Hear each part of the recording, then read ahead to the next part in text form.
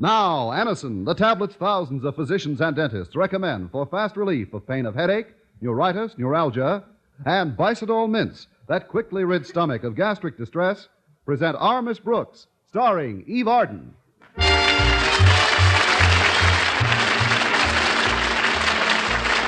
It's time once again for another comedy episode of Our Miss Brooks Transcribed. But first, here is something you should know if you ever suffer from the pain of headache, neuritis, or neuralgia. It is an incredibly fast way to ease the pain. It's Anacin, a way countless numbers of people have found superior.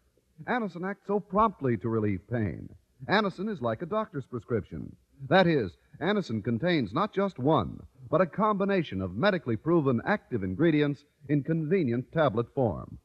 Thousands of persons have been introduced to Anacin through their own physicians or dentists. But today, these tablets are in such widespread use that all drug counters have them, and everyone can have the benefit of their incredibly fast action. So if you want to relieve the pains of headache, neuritis, or neuralgia, by all means try Anacin on this guarantee.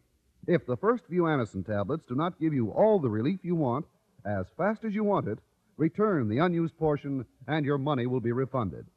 I'll spell the name for you, Anacin. Easy-to-take Anacin tablets come in handy boxes of 12 and 30 and economical family-size bottles of 50 and 100. Ask for Anacin at your druggist's today.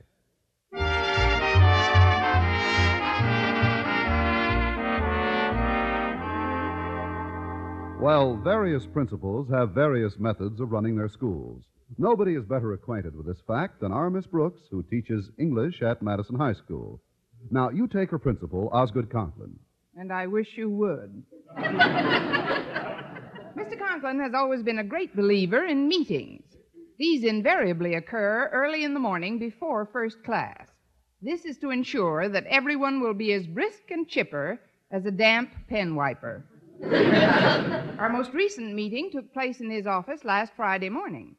Present were Mr. Conklin's daughter, Harriet, president of the student body, Mr. Boynton and myself as faculty advisors, and Walter Denton, editor of the Madison Monitor. This meeting is now called to order. As in the past, parliamentary procedure will prevail. How extremely alliterative. Parliamentary procedure will prevail. Silence. If you wish to speak, kindly raise your hand. The chair recognizes Walter Denton. Walter Denton says, "Thank you, Chair." All I wanted to know was, why did we have to get here so early? Couldn't we have held this meeting later? Quiet. The chair recognizes its lack of judgment in recognizing Walter Denton. However, the reason for this meeting can be told in two words. The first one is excessive. And the second? Please, Walter, don't interrupt. That's right, Walter. Just listen. Come on, Mr. Conklin. Drop the other word. The other word is noise. Noise? Excessive noise? That's why we're here? Because of excessive noise? This is beginning to sound like choir practice. What kind of noise do you mean, Daddy? I mean the noises that penetrate this office while I am trying to work. You mean when the students are changing classes? Yeah, and they make sounds like shuffle, shuffle, shuffle. Hey, Charlie, want to play handball after school? I don't know, Fred. Old Lady Nelson might keep me in. I'll be able to tell you during lunch period. Okay, Charlie, see you in the cafeteria. Hey, Fred, I bring my lunch. I can't eat that slop in the cafeteria. Well, then how I'd be able to... Oh, shut up!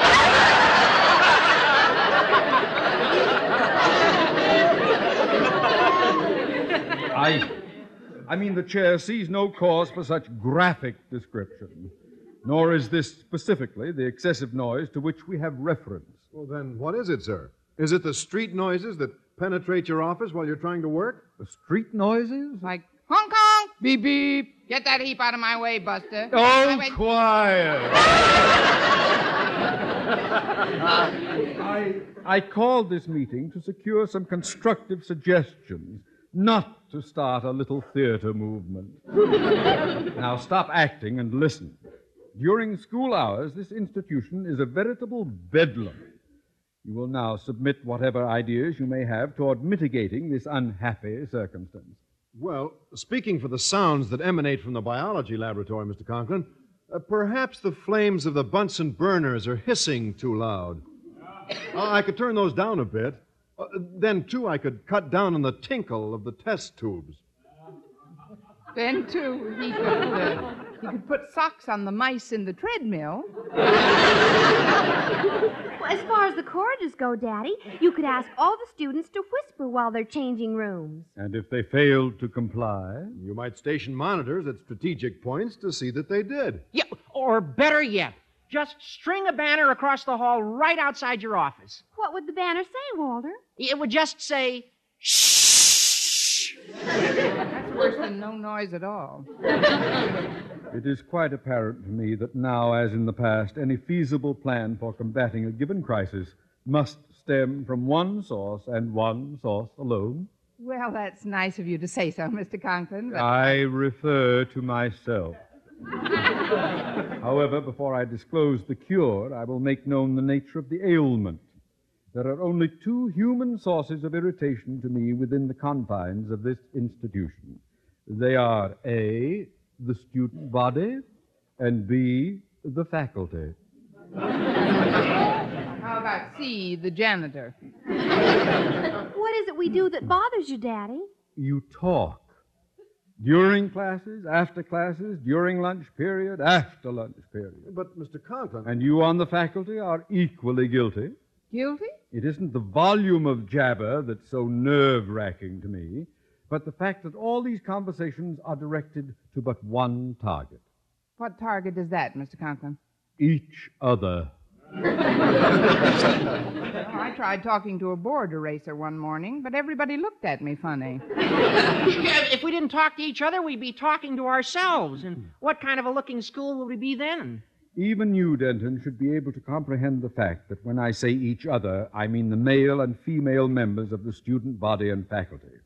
You know my anti-fraternization law. From now on, there will be teeth in it. I don't understand. Oh, you will, Boynton, you will. From now until further notice, I hereby decree that all members of the opposite sex shall refrain from any conversation not absolutely essential to school business. Boys and girls will sit on separate sides of the classroom, and during lunch period, male and female teachers, as well as students, will occupy two different sections of the cafeteria. Daddy, that's positively medieval. It's worse than that. It's medieval tyranny. If I may borrow an expression from the undergraduate body, Denton, turn blue.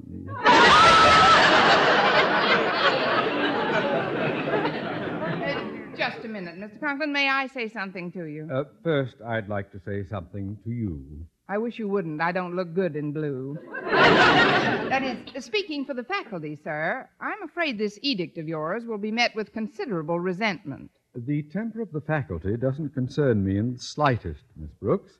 Needless to say, stringent punitive measures will be taken if anyone violates my order. But, sir, perhaps such stern measures won't be necessary. If you'll permit me to address the school assembly, I think I could get your point across by relating a humorous anecdote pertinent to the subject. A humorous anecdote, Mr. Boynton? Yes, sir. I told this story at a recent biology club meeting, and it was received with considerable enthusiasm by my fellow biologists. I bet they laughed so hard they dropped their frogs. Anyway, this story involved some extremely humorous characters. Their names are Timothy Sweeney, Patrick Clancy, and Seamus O'Houlihan. You see, it's about three Irish fellas. It's going to be about a bank teller in Dutch Guiana. Please, Miss Brooks, let Mr. Boynton finish. To be perfectly candid, when I discovered this anecdote in an old anthology of humor, it was couched in rather antiquated terms. However, by rephrasing it, I've brought it up to the minute. So, without further ado, here goes.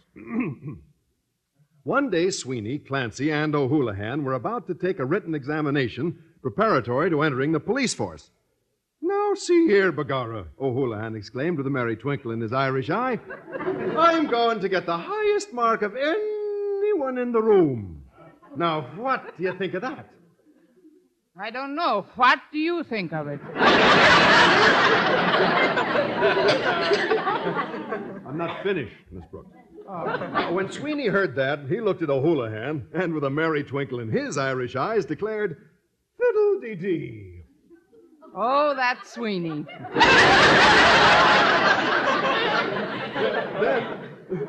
Then Clancy, with a merry twinkle in his Irish eyes, averred, "Faith, and you'll get the lowest mark. Beat Shavers." Well, sir, they had no sooner begun taking the test when, lo and behold, a mounted policeman's horse wandered in. With a merry twinkle in his Irish tail. Please be quiet, Miss Brooks. Oh, let her talk. I didn't mean to interrupt. Thank you. After O'Houlihan turned in his test paper, Clancy and Sweeney accosted him, somewhat chagrined. "O'Houlihan, you cheated!" cried Sweeney, brandishing his shillelagh, a quaint cudgel indigenous to those lovable folks of the old sod. Then he said, "We saw you peeking at the answers in the back of the book." "Well," O'Houlihan retorted somewhat testily, "I vowed I was going to get the highest mark of anyone in the room. Now, I knew that fair and square I could get a higher mark than you, Sweeney, and a higher mark than you too, Clancy, by the same honest means.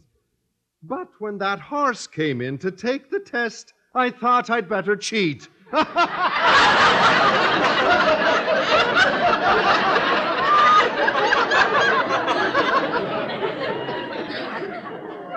Don't you get it? I don't particularly want it.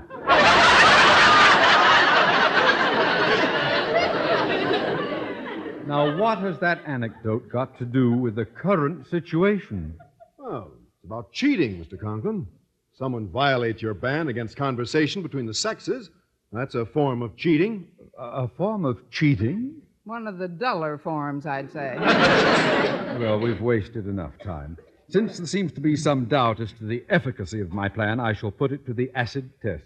What do you mean, Daddy? In accordance with my democratic principles, I shall put it to a vote at this meeting. All opposed to my plan will signify by saying no. No. All in favor say aye. Aye. The ayes have it. Motion carried. But, Mr. Conklin, what about our nose? Keep it out of my business. Aye, aye, sir.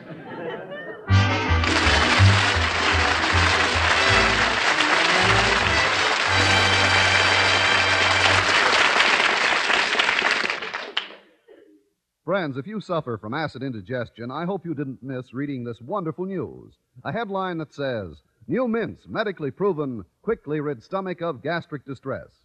That headline is talking about new Bicidol mints. Doctors recommend Bicidol mints because the Bicidol medication acts at once to make painful acid harmless and give you fast 5-way relief. 1. Speeds relief from gas. 2. Sweetens your breath.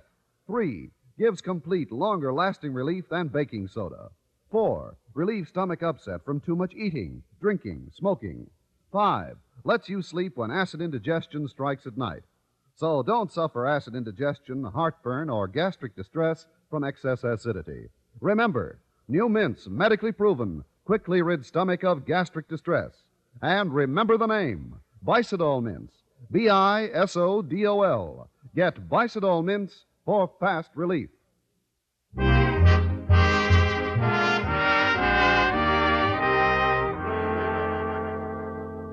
Well, at lunchtime, one half of the school cafeteria was roped off for males and the other half for females. But despite this barrier, Walter Denton managed to slither past my table and surreptitiously slip me a cryptic note. The note directed me to report to an abandoned stockroom in the basement, and it also contained the secret password by which I could gain admittance. I was loath to take part in such sneaky maneuvers, so I didn't report to the appointed room until 3 minutes later.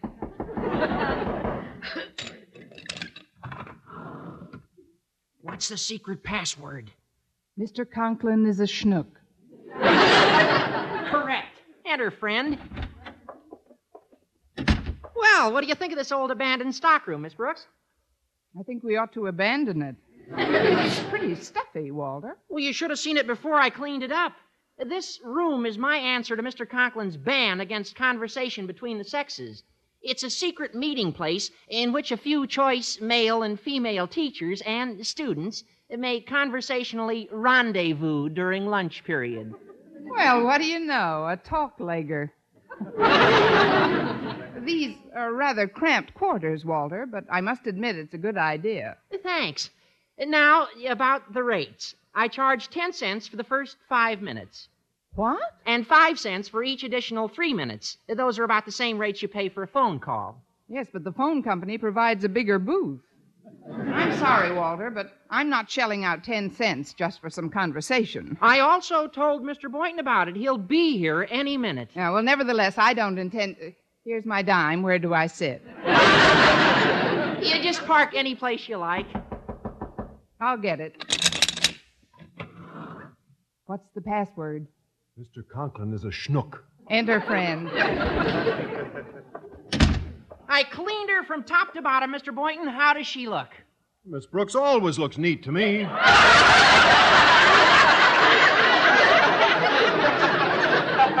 What he meant, You give Mr. me Boynton. 10 cents and she's yours for 5 minutes. What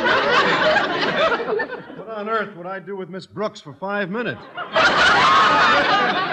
Let's pay an extra $50 and figure something out. The 10-cent fee is just for the use of the room, Mr. Boynton. Just for the room? 10 cents? Well, that's exorbitant, Walter. It's outrageous. It's unreasonable. It's... Try bejabers. The Chambers, it's too much. Well, those are my rates. It's only fair I get something for my labors, Mr. Boynton. This morning, this was just a musty old room loaded with dust, cobwebs, gophers. Gophers? They've left. They didn't like the rates either. This is no time to economize, Mr. Boynton. Don't you think it's worth 10 cents to be able to sit around and chat with members of the opposite, you should excuse the expression, sex? I suppose you're right, Miss Brooks. Do you have 2 nickels for a dime? Yes, I have. Well, give them to Walter. I don't happen to have a dime on me. That's the quickest way I was ever beaten out of a dime. Walter, do you have 10 pennies for 2 nickels? Yes, I have. Well, keep them. I don't have 2 nickels. I'll put you on the cuff for today, Mr. Boynton. I'll go. What's the password? Mr. Conklin is a schnook, but he really isn't, Miss Brooks. Come in, Harriet. Oh, hello, Harriet. Hello, Mr. Boynton. Hi, Walter. Harriet, my beloved, all this gloomy morn I have prayed for this magic-laden moment when you would come to me on the wings of love. That'll be 10 cents, please. 10 cents? That's a nickel a wing. That's the price we must pay for your father's folly, Harriet. Oh, please don't be too harsh on poor Daddy. The reason he's become so antagonistic toward fraternizing is because of Mother. Your mother? Yes, Miss Brooks. Mother isn't due back home until this afternoon. For the past week, she's been visiting Grandma in Montrose, and Daddy's missed her dreadfully. Why, it's become an obsession. Wherever he looks, he sees boys and girls together. Him and Mamie O'Rourke. Their conversing and having fun makes him all the more lonely. It's gotten so bad that he's going to stay after school and write an editorial for the Madison Monitor announcing his long-range anti-fraternization plans. Maybe we can nip that in the bud, Harriet. Mr. Boynton, Walter, while he's writing those editorials, I think we ought to drop over and see Mrs. Conklin.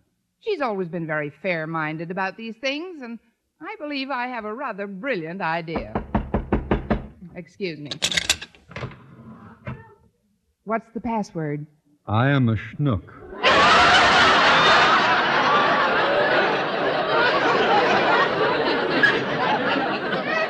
Oh, Mr. Conklin. Curiosity prompted me to read this unsigned, neatly typed note that I found in the cafeteria. Now then, will you open the door, Miss Brooks, or do your rules blackball schnooks over 40? Not at all, sir. Come right in. Daddy! Mr. Conklin. Yipe! So we have the start of a nice little cell, haven't we? Oh, you don't understand, Mr. Conklin. We know nothing about any notes you may have found. We came here merely to do some spring cleaning. Spring cleaning? Yes, sir. We decided that this room must be cleaned out immediately when we discovered that its inhabitants were behaving in a shocking manner and in flagrant violation of your anti-fraternizing rule. Just what do you mean by that, Miss Brooks? The boy gophers were holding hands with the girl gophers.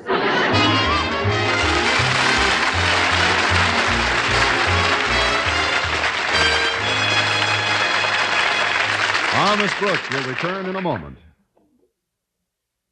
CBS Radio has an important suggestion for you, a suggestion that more Americans take a personal part in the international struggle for peace and freedom.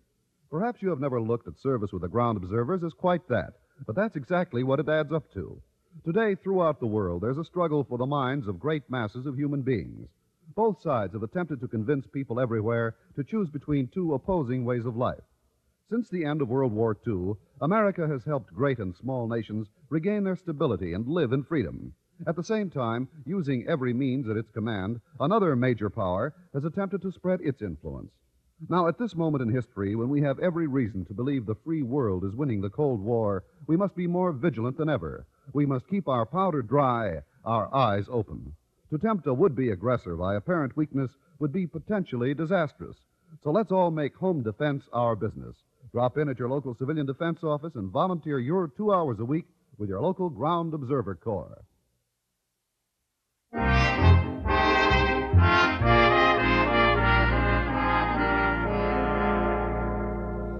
Well, with Mr. Conklin's rigid anti-fraternization rule, Madison High seemed like an occupied country under the heel of a conqueror's boot, rather than the charming, pleasant little prison it had always been. It was obvious something drastic would have to be done about the rule, and that night, with Mrs. Conklin's assistance, we set out to see if we could abolish it. I'll go lend a hand to Mrs. Conklin and Harriet in the kitchen, Miss Brooks. All right, Walter. And need any help setting the table, Mr. Boynton? I'm afraid I do. I'm not much good at this sort of thing.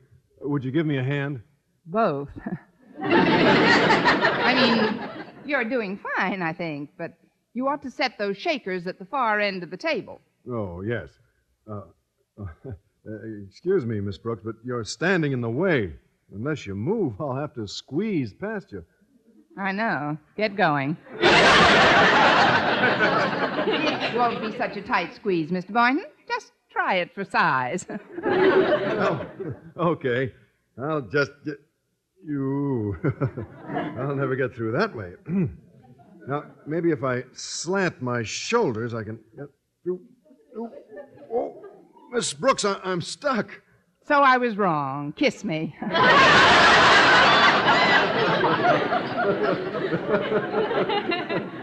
There you go, joshing again. Well, I've got to admit it, Miss Brooks. You're as full of fun as Paddy's pig. And I'm as Irish as a barrel of monkeys. Well, dinner's almost ready, Miss Brooks. Any sign of Osgood? Not yet, Mrs. Conklin. Apparently, he's still working on those editorials at school. Oh, such nonsense. Well, those ridiculous anti-fraternizing rules of his will be a thing of the past if your scheme works, Miss Brooks. And I'll do everything I can to see that it does. We certainly appreciate your cooperation. I'd better move those casserole dishes to the other side of Mr. Boynton. I'm busy mixing the salad, Miss Brooks. You'll have to walk around me. Sounds like a fascinating trip. Mother, Daddy's car just pulled into the driveway. Yeah, and he's got a big bouquet of roses. Oh, dear Osgood, he has missed me, hasn't he? Oh, goodness, I mustn't get sentimental if your scheme's to work, Miss Brooks. We'll see how he likes a taste of his own medicine. Martha! Martha! You, my wandering lovebird! Your mate is home! Well, fly into the dining room, Osgood. Martha, come into my arms. Please, no fraternization. What? Miss Brooks, Boynton, Denton. Hi, Mr. Conklin. Long time no see. Be jabers. What is the unholy three doing here, Martha? We had no place to go, so Mrs. Conklin invited us to dinner.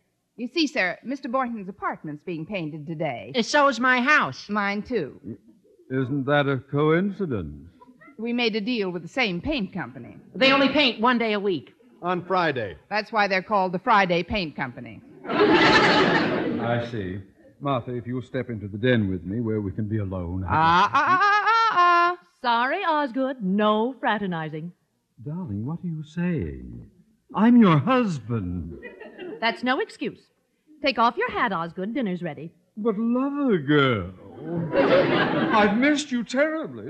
Look, I've brought you flowers. Dump them in the salad bowl. I mean, get a vase, Walter. Now, let's have dinner before it gets cold, shall we? Dinner, yes. You sit down here, Martha. The seating arrangements are not up to you, Osgood. Since Miss Brooks has helped me to prepare this meal, I've asked her to take charge of serving it. She says she's learned some wonderful methods at Madison. Take over, Miss Brooks. Thank you. You are to be seated at the head of the table, Mrs. Conklin. Harriet, you'll sit to her right, and I'll sit to her left. Mr. Conklin? Yes? You're to have dinner in the kitchen. In the kitchen? With Mr. Boynton and Walter Denton. In this way, the males are separated from the females. Oh, but this is absurd. I haven't seen my wife in a week. This is the way you run things at school, Osgood, and you've got to practice what you preach. Now, into the kitchen with Walter and Mr. Boynton. But, sweetie pie... Come on, Dad, we'll have a ball. Oh, no.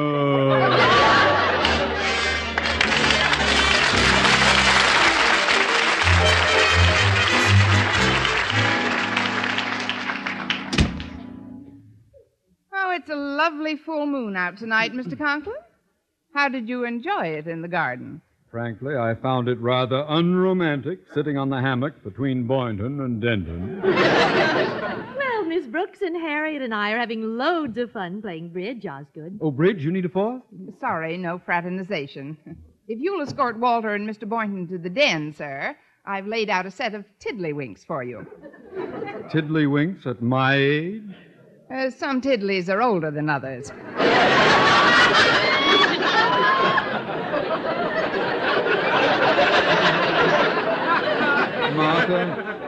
Martha, I haven't been alone with you for 1 minute during this entire evening. It's almost midnight. Well, so it is, Osgood. And it's time we turned in. High time. Let us retire to our bedroom, Martha. Good night, Miss Brooks, Mr. Boynton. You know their homes are being painted, Osgood.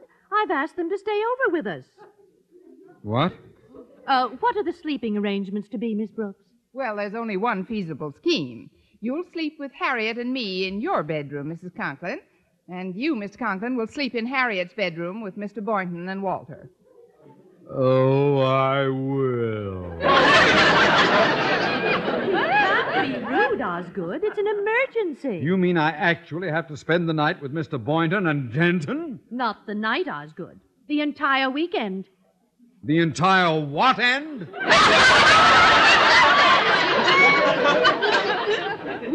Weak, sir. The way you're beginning to feel about your plan at school. Oh, Miss Brooks, you're right. Not only am I outnumbered, I've been outmaneuvered. However, if I agree to cancel my ban on coeducational conversation at Madison, do you suppose you and your cohorts could find some place to billet yourselves? I'm sure we could, Mr. Conklin. We could all go home. Home? But what about the painters? Oh, haven't you heard? The Friday Paint Company went on strike this afternoon. On strike? Yes, it seems they want longer brushes and a shorter day.